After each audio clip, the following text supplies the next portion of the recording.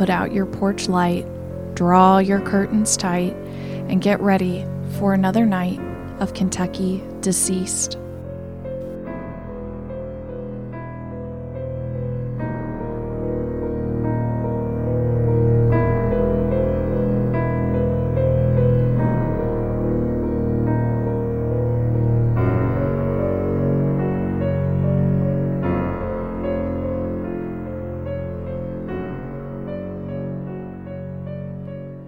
Welcome again to another episode of Kentucky Deceased, the hauntings of Frankfort.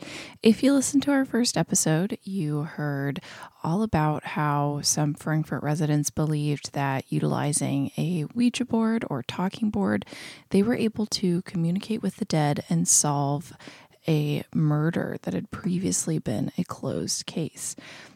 Now, as I said in the first episode, every episode's content is going to be a little bit different. And this is because, well, we're a limited release podcast, so we don't have a lot of time to set up very many stories. And because the community of Frankfort is so different, we did not want to limit the type of stories we wanted to receive to any one thing. Instead, we wanted to keep it broad and open and available for feedback and input and all sorts of great stuff. If while you're listening to this podcast, you think of some of your own stories that you want to share with us, we here at the Capital City Museum would absolutely love to record them and add them to our collection. So please do not hesitate to contact us. For this first episode this week, what we're going to be doing is kind of I hesitate to say mishmash, but we're going to be covering a variety of different stories. The first thing that you're going to hear is a newspaper article from the 1960s about a poltergeist out in eastern Kentucky. And I know we're limiting things to Frankfort, but I honestly thought this story was too interesting to pass up. So I hope you can tolerate the slight digression. Then we're going to hear from a Frankfort resident about their experiences seeing and feeling the unknown in their own home and the homes of others. And I invite you to consider whether you've ever been in a home that feels like it has a personality. And finally, we have a very special guest, Patty Peevler, who is on the board for the Frankfort Cemetery, who's going to be chatting with us about some of the deceased Frankfort residents who are buried up at the cemetery, as well as some spooky, odd, and bizarre encounters that have happened up at the cemetery. So I hope you will enjoy this week's episode. I'm going to try and not do too much talking and let you just experience. So please, as always, don't hesitate to write me at ehasken, HASKEN, at frankfort.ky.gov, or come into the Capital City Museum. We're at 325 Ann Street. We're open Monday through Saturday from 10 to 4. If you come during the week, it's a pretty good chance you might meet me or our city historian, Beth Shields, or our collections manager, Becky Tippett, or any one of our numerous and wonderful and kind front desk staff. So please never hesitate to come on down. We would love to talk to you and hear your stories.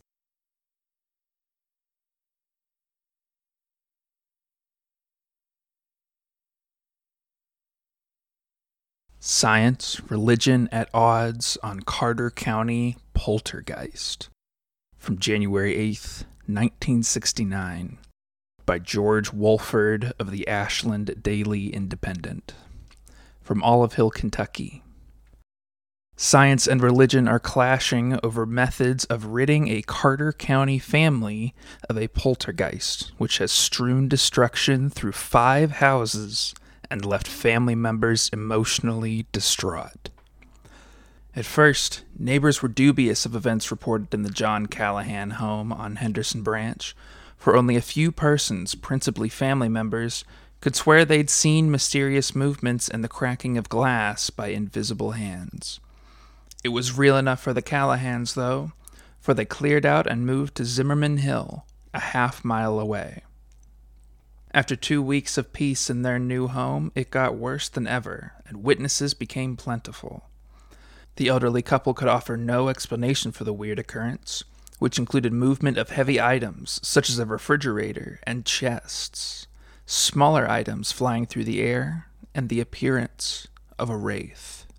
A pair of psychical researchers from Durham, North Carolina, associated with Duke University, came and watched for several days, then abruptly left. Before leaving, however, they verified the occurrences and said they were due to PK, a psychical term for an uncontrolled mind over matter. Meanwhile, events seemed to center around a 12-year-old grandson of the family. His mother, a member of Jehovah's Witnesses, follows that church's teaching that such unexplained happenings are the work of demons or wicked spirits. That conflict, apparently, was the reason the two researchers returned to Durham. They retain an interest in the case and have held open an invitation for a program of help based on personal study by a physicist and physician. The youth's father, though, says he does not want to put the boy in a hospital or take him out of school. He has followed other advice of the researchers in keeping the boy emotionally quiet. The occurrences began on November 15th in the Henderson Branch house, where the elder Callahans had lived about 2 years. Movements were violent that first day, then continued mildly through November 21st.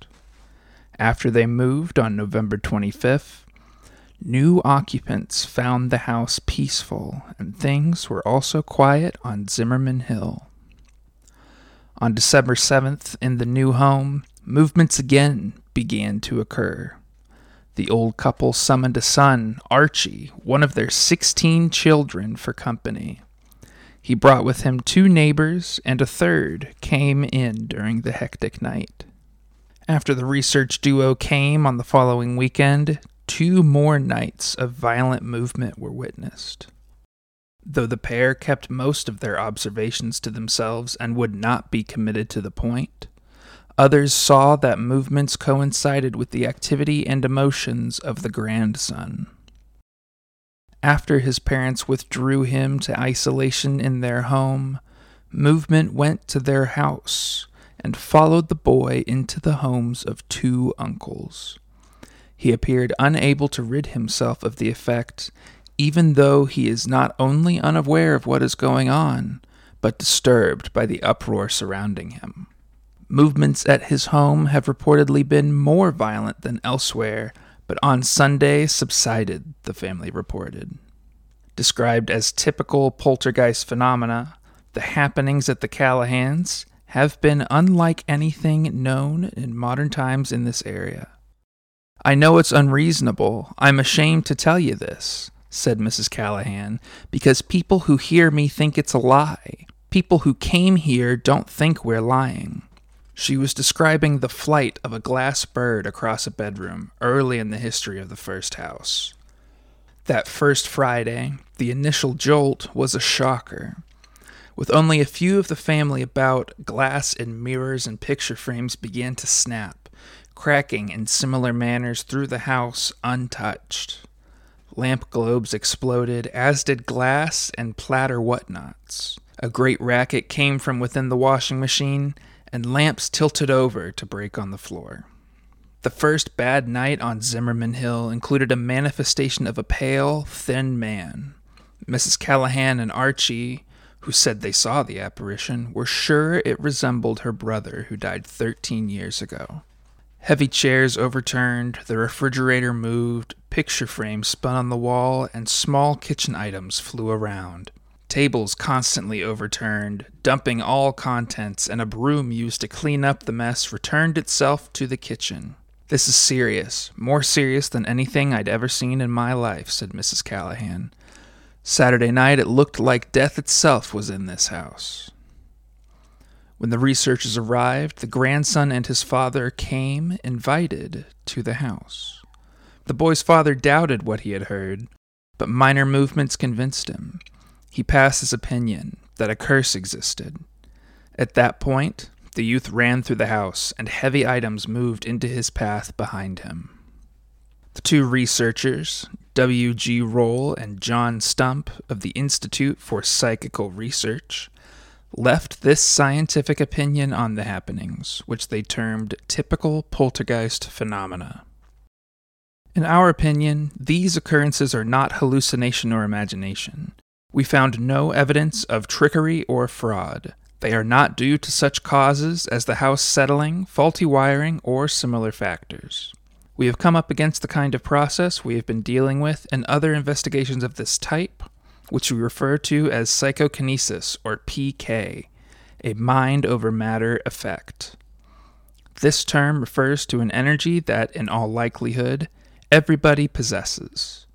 It is similar to other human faculties, but with most of us, operates on a confined scale and is not noticeable. This brings me to a third kind of thing we are not dealing with: demons, the devil, or spirit entities of any kind. It is a natural and normal faculty or force which, however, is not under the conscious control of anyone. No one wants or wills these things to happen. Though the researchers, reserved in their statements, would not say what caused them to leave, their departure and statements on demonism coincided with entry of the church doctrine as an influence in the case. Jehovah's Witnesses, an international church with headquarters in Brooklyn, New York, is the only church which holds a belief in imminent danger from evil spirits or demons, according to the church leader at Moorhead, who is responsible for services in Olive Hill. H. Ray Battles, presiding minister, said the church had given the family Bible counsel and advice, quote, "but we cannot live another's life."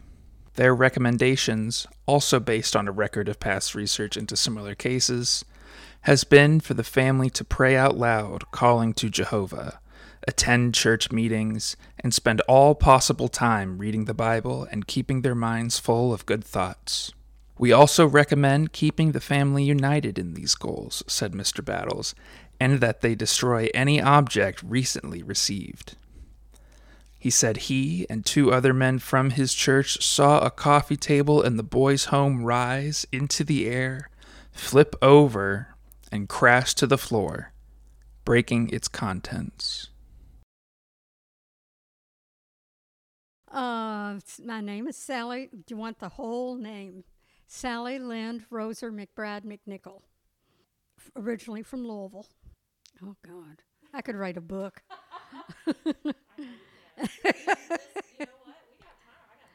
Oh, God. Well, I'm adopted. And I met my birth mother through the History Center. There was a fellow that does research for families, and I'd been searching for mine for quite a while, and not for anything other than medical reasons. I think that's another can of worms that I don't want to get into. But anyway, he found my birth mother, and so I went to visit them. They sent me a plane ticket to go to Roanoke. We are so much alike. She's recently passed, but she loved white lighthouses. So when I went to Key West, I climbed the lighthouse and took pictures of the lighthouse and brought them to her. And she liked teapots, and that's one of the things I throw in pottery because I have a degree in that. And we finished each other's sentences. And her husband, I had six siblings, half siblings. But her husband wouldn't stay in the same room with us because we irritated him because he could never get a word in edgewise, and we never finished a full sentence because we finished each other. So that's I have a lot of political background too, so if you want to know that. My first cousin is married to Senator Keene, who was the past governor of Virginia. Let's see, who else am I related to? William Henry Harrison. Every time we talk, you amaze me. I know. I was also, one of my ancestors was also the mayor of Louisville before Speed, right before Speed. My father was a physician, ear, nose, and throat otorhinolaryngologist in Louisville. And let's see, his family, his mother and father were Swiss German, and that was his first language. And I learned a little of it, but not the kind I should speak. My mother put an end to that. I can curse beautifully. Oh, yes. And call people horrible names, but other than that. But I've always been intuitive. One thing habit I have is if I think of someone without trying to, they pop into my mind. Within 2 weeks, I either hear from them or see them. So I've always been like that, and I can tell when things happen, before they happen, or as they're happening, miles away from me. So it's kind of, that's why people say, I'm weird. But coming back to Frankfurt, I worked over at the History Center and then worked a lot over at the old state capitol. And I was closing up one day, and I was there by myself. I was turning all the things off, and I heard a noise, and I looked up, and there was a shadow person dressed in the era in which the Capitol was built, old Capitol was built. So I watched it, and then I said, "Oh, hi." That's the way I am. I'm not afraid of anything like that. And it just kind of disappeared, just kind of faded out. And then again, the old state capitol. Well, my grandson, when he was little, he refused to go in there because he said it was frightening. And I said, why? And he said, the things. So I guess he's inherited what I have. My younger daughter has too. And let's see. Oh, I was upstairs, and where they have the couch, where a lot of the soldiers, when they were here in Frankfurt, bivouacked in the old state capitol. I turned around and looked, and there was the sword of one of the officers' swords on this couch. And I thought, this is weird. But then I'm the one that saw it, so it's not that weird. But I can walk into a house here in Frankfurt, and I walked into my daughter's house. They live over on Capitol Avenue. And I said, this is a happy house. Don't worry about it. Of course, it has that jagged front hall, the way they used to build them, so the ghost would not, the old story. But the house we moved in, when we first moved here from Lexington, I hated that house because there was, they didn't exist, but they were blood stains on the walls in the kitchen, and blood used to run down the front the front door on the inside of the house. And I've always kind of been afraid of, Have you looked up the history of the house? Do what? Have you looked up the history of the house? Not that one. I mean, it was built in the 50s, But, being in Frankfurt, it could have been hoodlums. It was in the county, But now the house I own down here off of Holmes Street is 112 years old. Or more now. I mean, it was built in 1912. But occasionally, I would smell a smoke, like a cigar smoke or something like that. I don't smoke. I don't allow cigarettes, pipes. When I was in college, I smoked a lady's pipe. But other than that, I don't allow that kind of stuff in my house. And I always thought that was kind of interesting, whether it was my father who smoked cigars, or whether when I also smelled cigarette smoke, and my late husband smoked. So I said, I don't want to talk to either one of those. They can just go away.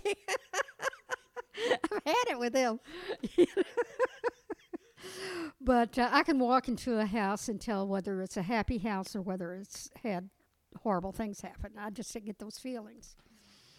And my daughter said one time when she was little, she said, Mom, would you tell that little girl not to wake me up in the middle of the night in that rocking chair, which I have now in my living room. And she saw a ghost. It was a little girl. So I've had a history of that. So I have to ask, what about here? Do you have any feelings, any thoughts? Occasionally, I feel like somebody's coming up and down the elevator. And if the door opens and nobody's on there, I'd say hi,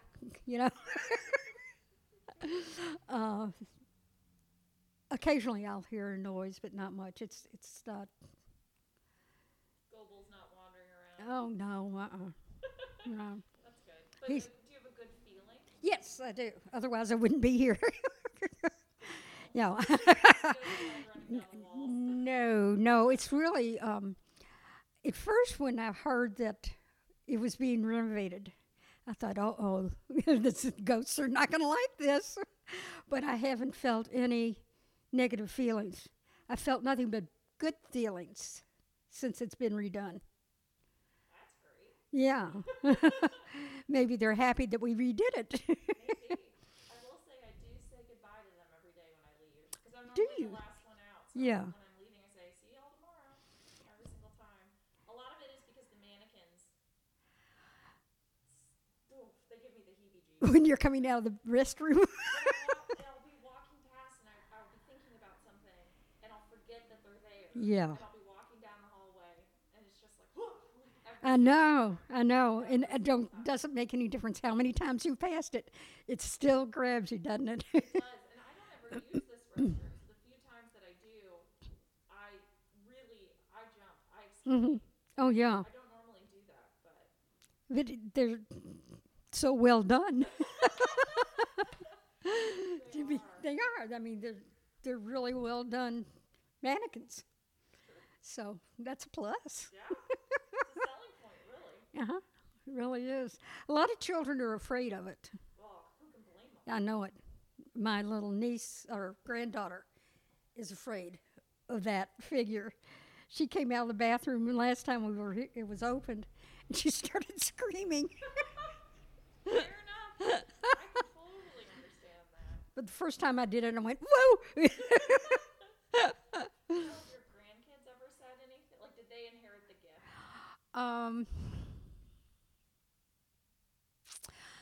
Not my youngest daughters that I noticed. My 18-year-old grandson, he's a typical teenager. He, went brain dead at 12. But and her little girl, the little bitty one, she has an 18-year-old and a 6-year-old.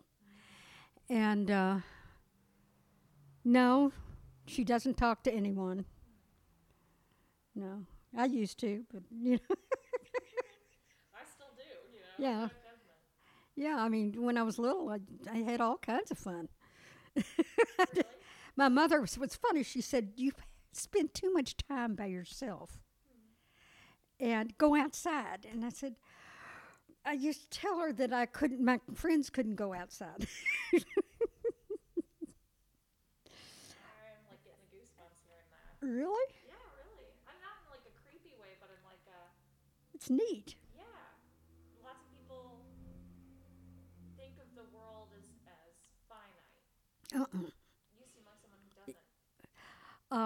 When my mother passed away, this is my adoptive mother, but it's my mother. She's the one that put up with my BS. And so that's my mother. But when she passed away, she didn't leave me for a while because I was upset about some guy, some insane thing. And I can remember one time I was really upset, and she was on my couch, and I just sat down on the floor next to her and put my head in her lap and cried. And it was kind of like, that's all right. You know, she's kind of said it was all right. And then when I finally got myself together, I told her she could go. I gave her permission to leave.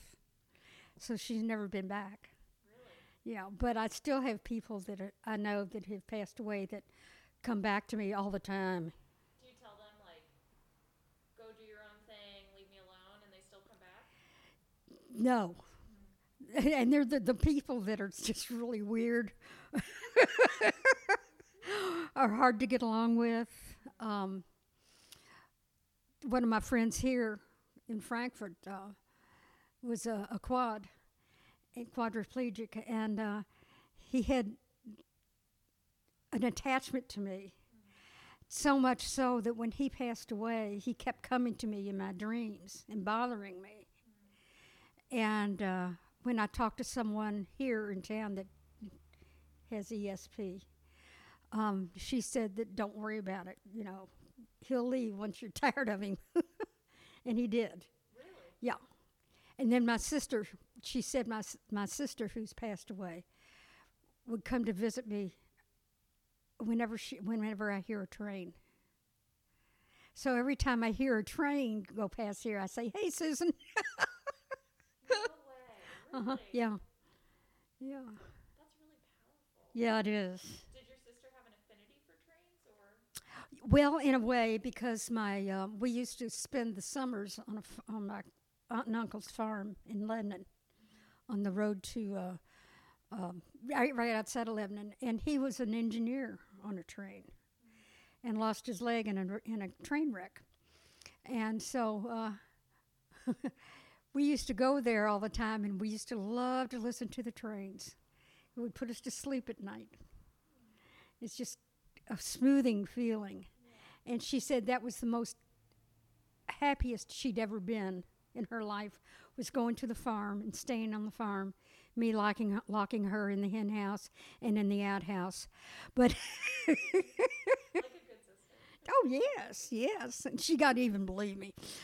And anyway, that train, I think, is what keys it, because it was so quiet and so soothing.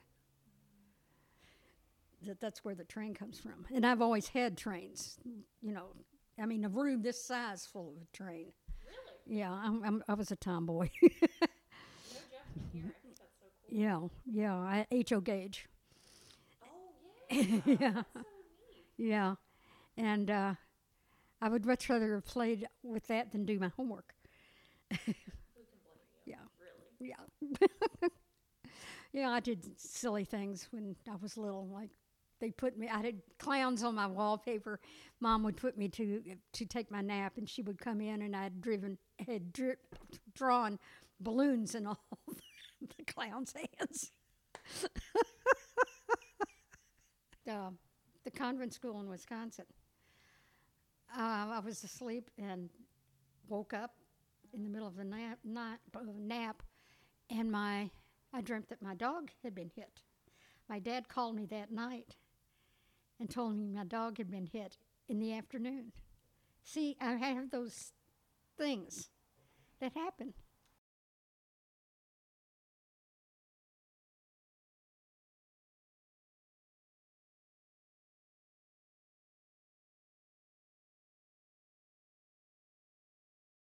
And yeah, so if you don't mind to just start by introducing yourself, however you would like to be known. I'm Patty Peevler. I'm a lifelong resident of Frankfort, of Native parents and Native grandparents. So Frankfort is my home and always has been and probably always will be. I am talking this morning about the cemetery because I am right now the chairman of the Board of Trustees of the Frankfort Cemetery. And of course, it's a very beautiful place and a wonderful spot for people to come to Frankfort and see just how pretty the city is. We have a marvelous view of the state capitol and South Frankfort. And when you stand close to Rebecca and Daniel Boone's graves, you can just see all over, and it's really pretty. It's stunning. Do you mind to share a little bit of background about the cemetery? Well, the cemetery is the third cemetery that we know of in Frankfort. The other two were private, and they filled up rather quickly, particularly the one that's out on Thornhill. And so a group of businessmen, including Orlando Brown and Mason Brown, whose father was, of course, John Brown, the Liberty Hall guy. Mason Brown had gone to Boston, and he had seen Mount Auburn, which is called a garden cemetery, and he came back to Frankfort, got his buddies together, and said, listen, this is what Frankfort needs. So they formed a committee, and in 1844, the legislature chartered the cemetery. It is privately owned. It is owned by the lot holders and is governed by a board. In the meantime, Mason and his friends thought, I really didn't know that marketing was a thing in the 1800s, but they decided that it would be wonderful to have a celebrity buried there. And they hit upon Daniel Boone. Of course, Boone had had bad times in Kentucky and left to go to Missouri, saying at one time he never wanted to see Kentucky again. But both Daniel and Rebecca had died, and they were buried in a relative's cemetery at Marthasville, Missouri. And so several of the men, including Philip Swaggart, who was the first president of Farmers Bank, well, second president of Farmers Bank, all really movers and shakers of the time, they went out to Missouri to see Daniel Morgan Boone, who was the youngest of the Boone children, and he didn't seem to have a problem with moving them. So I don't know who knew where they were buried because there were not any stones, but the Frankfort people got somebody to dig up what they thought were Daniel and Rebecca, and they put them on a boat and started down the river and the Mississippi, and then they went on the Ohio, and then they went up the Kentucky River, and they got to Frankfort, and they put them in the Old Capitol.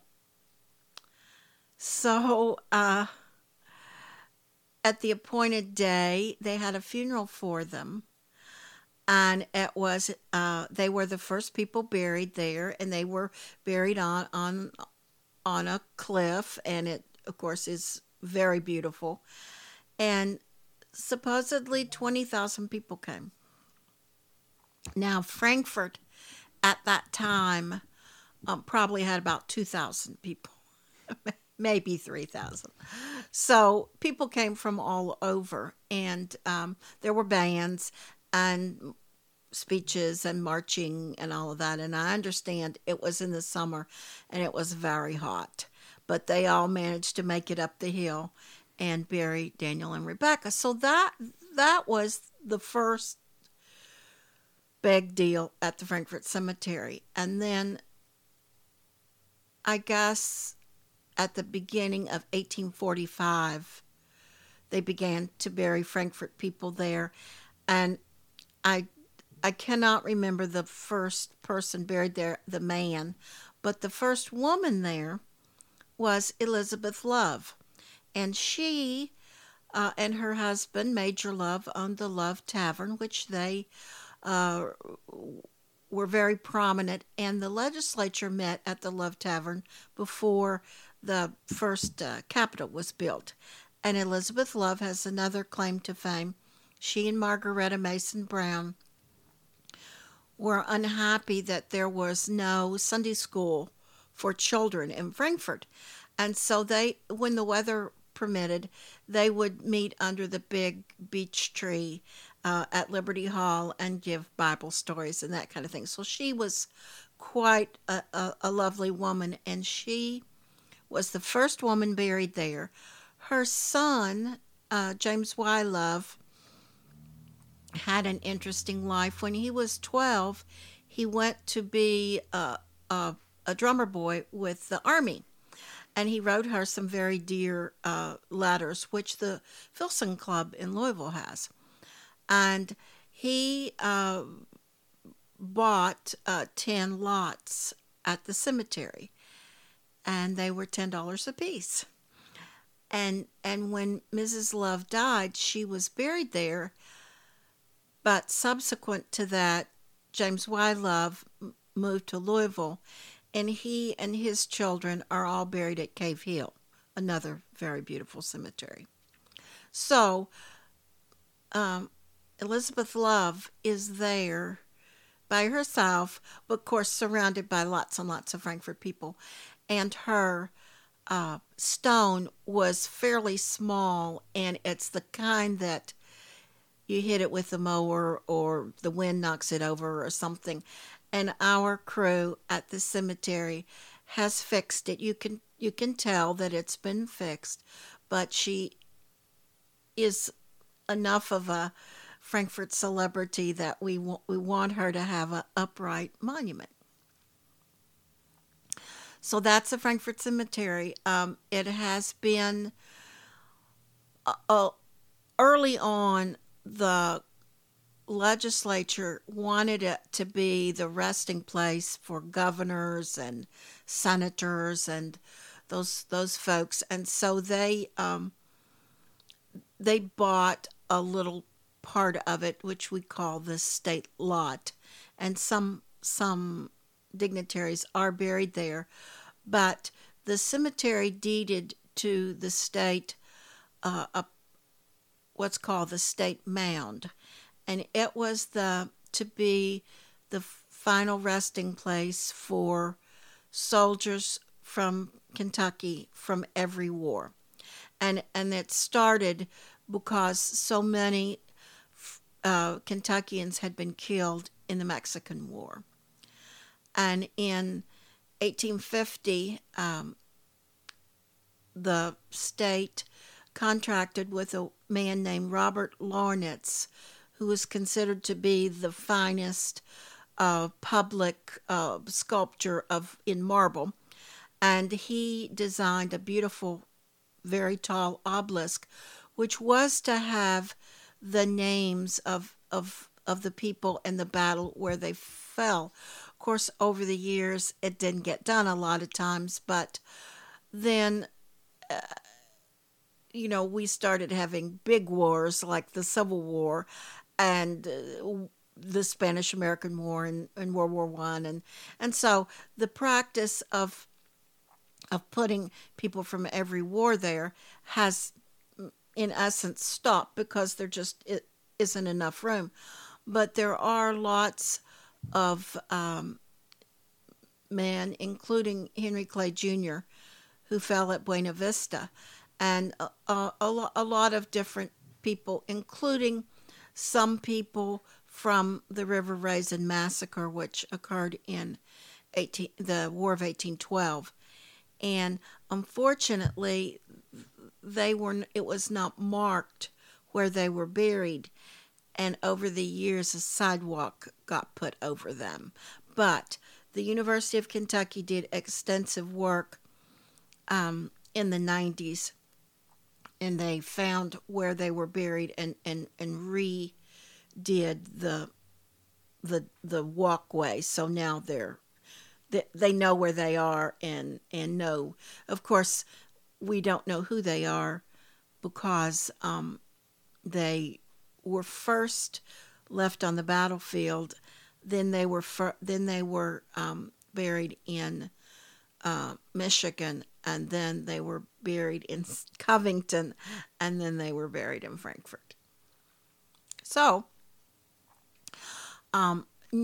on the state mound, the statue obelisk has a very beautiful statue of Victory on the top of it. And one of the men that's buried there is Presley O'Bannon. And the Barbary pirates in the Mediterranean were really harassing naval ships and mostly merchant ships. And so somebody said, listen, we got to go teach those guys a lesson. So they sailed over with Marines on the boats, and they captured the Barbary pirates, and the king of Tripoli, the king in Tripoli, was so thrilled that he gave Presley and several other of the officers scimitar swords. And the Marines, some Marines still carry a scimitar sword. And if you remember the Marines hymn, it says, from the halls of Montezuma to the shores of Tripoli. Well, that was the first time that an American flag was put on foreign soil. And Presley was one of the men that did it. And when he died, he was buried in Shelby County, and the state legislature got him and put him at the beginning of right at the point of the state mound. Now, at the other end of the state mound is a wonderful monument to Richard Mentor Johnson. Richard Mentor Johnson was Buchanan's vice president, but he probably, though he was a career politician, he probably got to be the vice president because his claim to fame is that he killed Tecumseh. Tecumseh, you will remember, wanted to unite native tribes so that they could successfully keep settlers from Ohio and to a lesser extent Kentucky, because Kentucky was pretty much already settled. But there is a bas-relief of Richard Mentor Johnson slaying Tecumseh, but Richard Mentor Johnson has lost his head, and so he is the headless vice president, maybe slaying one of the most celebrated Native Americans. But Richard Mentor Johnson is there. And one other thing I'll say about the state mound, there is a man from Frankfort. His name is Theodore O'Hara. His father was Keene O'Hara, he ran several schools. Schools were, of course, private back then. But Theodore O'Hara was a newspaper man, and he fought in the Mexican War. And he was, of course, had lost many friends in the war. And sometime later, he wrote a poem called The Bivouac of the Dead. And when I was a youngster, every school child in Franklin County learned that. And I can still remember a little bit of it. But anyway, it's called The Bivouac of the Dead. And Theodore O'Hara talks about how the muffled drums said, "Roll has beat the soldier's last tattoo." And he's saying that now they're at peace because they're dead. It's a very long poem. And the thing I want to say is that even though Theodore O'Hara fought for the Confederacy, that poem is at almost every federal cemetery in the United States. So Theodore is buried in the Frankfort Cemetery. He left Kentucky and went south and was a newspaper man for a time. But we certainly claim him as a Frankfort person. So, I love hearing about all these amazing, famous, deceased people Yeah. that we have here. And it fits this podcast so well. Mm-hmm. This is a poor transition. I apologize. However, thinking about the gentleman who lost his head reminds me of purported bizarre events occurring at the cemetery as well. Do you mind to talk a little about those? Of course. First, I want to say that I have been in the cemetery when it's gathering dark, and it is the most peaceful place you will ever be. But there are a couple of things that have happened along the way that are interesting. One I just learned about a few days ago. Our head groundskeeper said to me, "We had somebody come up here looking for vampires," and he was mowing, and they stopped, and he got off and went over to the car to talk to them, and it was two women, and they said, "Where is the vampire?" And he said, "We don't have any vampires here." So she was quite adamant that someone had told her that there was a vampire. Of course, it was the middle of the day, so he would be sleeping anyway if we had a vampire. But anyway, I thought that was interesting that that somebody would think that we had vampires. But I will tell you that we have a vault that was damaged by vandals, I'll call them. I wish I had them. I'd give them a swift kick. They broke into a vault and took 2 skulls.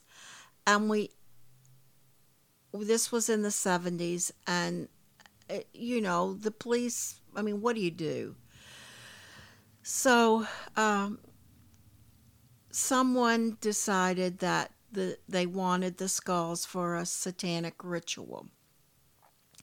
That seems pretty ooky to me. But anyway, that was one of the, I think it was really one of the saddest things, because we don't want to have an 8-foot-high fence blocking the view of the river and the Capitol and all of that. So most of the cemetery is on Glens Creek Road is there's a chain link fence, and across the back there's a chain link fence. Many cemeteries have fences, some ornamental. I know there's one in Louisville that I passed by, and it has razor wire at the top. So it is a problem for people wanting to have a little fun, to go in at night and that kind of thing. But we have not really ever had a problem with that, because our groundskeeper lives in a house at the front, and before he closes the gates at night, he drives through and takes his dog with him, and his dog goes back and forth and back and forth and back and forth and sees every bit of what's going on. So anyway, those are 2 things. But the most fun thing that I think is 2 of the women that worked in the office thought that sometimes they were not alone. And one afternoon, one of the ladies heard someone whistling in the back office. And of course, she goes back there, and, there's nothing there. And then another time, she's typing and really intent on what she's doing, and she knows somebody's behind her. So she turns around, and of course, there's nobody there. So along the way, they start calling their spirit Clarence. And Clarence will sometimes move things. Mostly we have lots of piles of records and things, and sometimes Clarence will move things. Well, one day, one of the women had lost a file, and she was just in a panic. because she couldn't find it and she didn't know what had happened to it. So before she left in the afternoon, she said, "Now, Clarence, I really need that file. I hope you can find it for me." And in the morning, it was on the top of the pile. So she loves Clarence because he helped her out. The rest of the story is long ago when there would be funerals at the cemetery, the men would don white coveralls, sign of respect, clean, all of that. So we have things stored in the, it's not really an attic, more of the ceiling of the office. You end up with so many things that you probably don't want to throw away, but you really don't have a lot of space for. So we have put things up there along the way. And so one of our crew was up there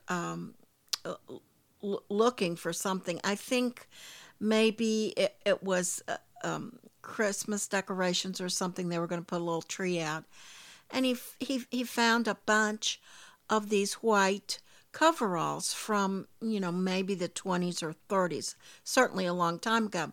So he just picked one up and brought it down to show the women who worked there, "Look at what I found. This is what they used to, wear to be respectful." And when they turned it around, the name on the back was Clarence.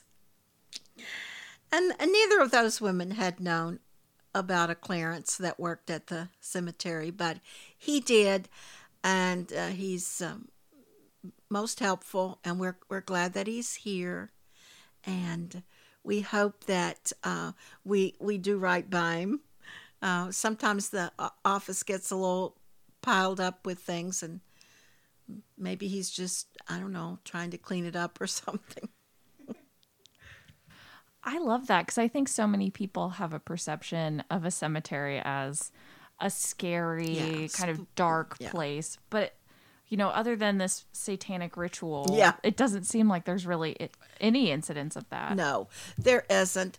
And like I say, I've been up there at night. A couple of years we had hay rides, a ghost event, and we had people to play various Frankfurt people, and they would step out from behind the stone and tell a little bit about themselves.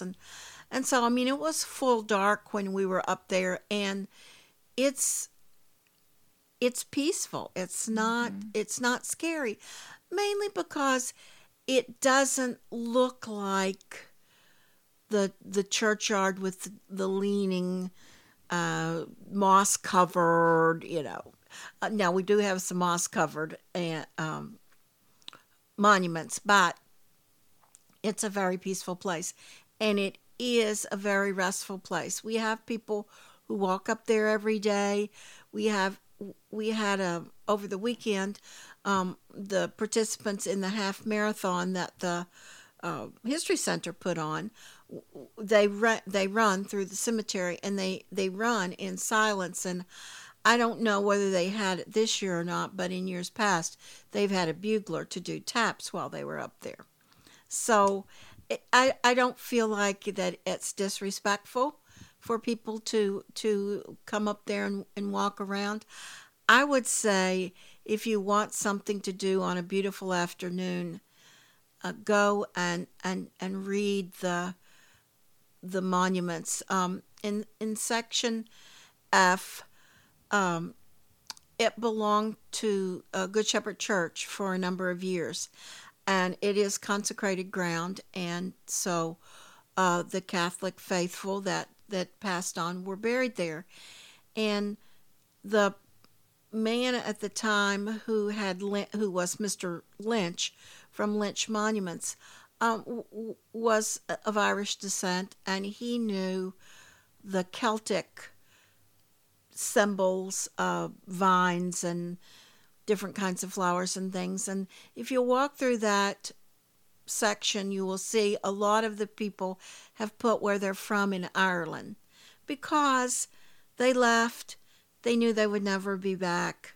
but it'll say native of Ireland or native of County Cork or whatever, and I find that to be, I think it's heartbreaking because they knew they had to leave, but yet it was always in their heart. One other thing I'll say about the cemetery, most of the stones are stone. We have one that is metal, one monument that is metal. It's very small. It's the monument for a 3-year-old boy. And I think for a while,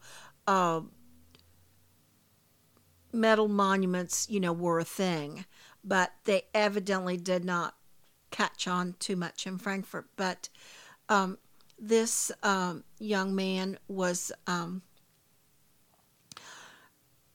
one of the Buckley family, and the Buckleys lived outside of Millville, in Woodford County, and the Buckleys gave a large and very beautiful farm to the Audubon Society. So that I always think of what good people they must have been to leave their farm for a bird sanctuary. So, before we say goodbye, yes, do you mind to share with the audience how they can get involved with the Frankfort Cemetery if they would like to be? Absolutely. The cemetery office is open from 8 to 4, 5 days a week. Our office manager does, because she's a one-woman office, does go to lunch at 11. But we are always looking for people who might be interested in doing a walkabout, a tour. Somebody who's interested in Frankfort history could certainly pick that up. We often would benefit from extra funds. We lose 5 to 7 trees a year, and it's because the cemetery is up so high. When storms blow through, it just devastates big old trees. And about 15 years ago, we had what's called a straight line wind come up out over the river. And of course, I think the river also plays a part in how the winds are and that kind of thing. But anyway, we would like for people to give us a tree, have us plant a tree for them. We love to have visitors. 2 things I will say: don't park on the grass, even though you think you're being good by scooting over so that somebody can get by you. There are many people buried in the cemetery who have no monument. And of course, at first, when people were coming in buggies and on horseback, the roads were not very wide. And over the years, they've been widened. And so there are, right next to the road, there are the remains of people. And the other thing is, unfortunately, and I still think this is something I wish we could work on, we cannot have campers, buses, anything very big in the cemetery because they cannot make the turns and they hit the low branches of our big old trees. So it keeps a tour bus. They can come and park in our parking lot, but the hill is pretty steep. Now, when we have children come in school buses, they jump off and run up the hill, and the teachers are lagging behind. But we have on occasion said, if we could have some golf carts or something like that, and we do have a golf cart. So if you're coming in an RV and you really want to see the cemetery, I'm pretty sure that Sarah would drive you at least up to Boone, because it is certainly worth seeing. Well, thank you so much for joining us today, Patty. This was great. You're welcome.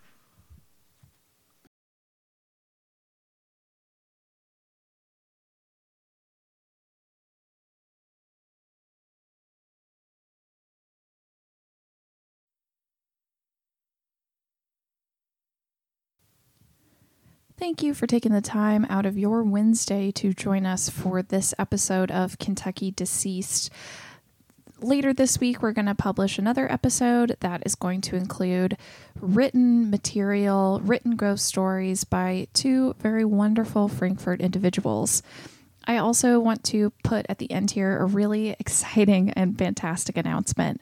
If you listen to the first episode of this podcast, then I am really pleased to share with you that we actually have an update on this case that I shared, as well as some more information, some more context, and some more Ouija board related encounters. I'm going to be working on that episode and going to be releasing a bonus episode with that updated material probably next week, and if not, then definitely the week after. I'll give you more updates as I myself know more too. I want to give my deepest and most heartfelt, sincerest thanks to Harrison Haskin Wagner, who read the first story for us today, which is a news article, again, that was published in the 1960s out in Eastern Kentucky, but was found in a file relating to Frankfort, so I thought it would be fun to share. Next, I want to thank Sally McNichols, who is one of our front desk staff here, for her wonderful and amazing stories of her series of bizarre and fantastic occurrences here in town. And finally, thank you so much to Patty Peevler, who is another one of our wonderful front desk staffers, who shared with us some of the Frankfort Cemetery history, legacy, and important stories from that cemetery. If you haven't been up there, I cannot encourage you enough. Patty talked about the beautiful views of Frankfort from the cemetery, and it's true. Every time I bring visitors in from out of town, and every time I visited Frankfort before I moved here, I would always and will always take them to the cemetery to see the wonderful and gorgeous overlook views there. Can't recommend it enough. Absolutely, you should stop by. So thank you so much for joining us, and I look forward to seeing you on Friday.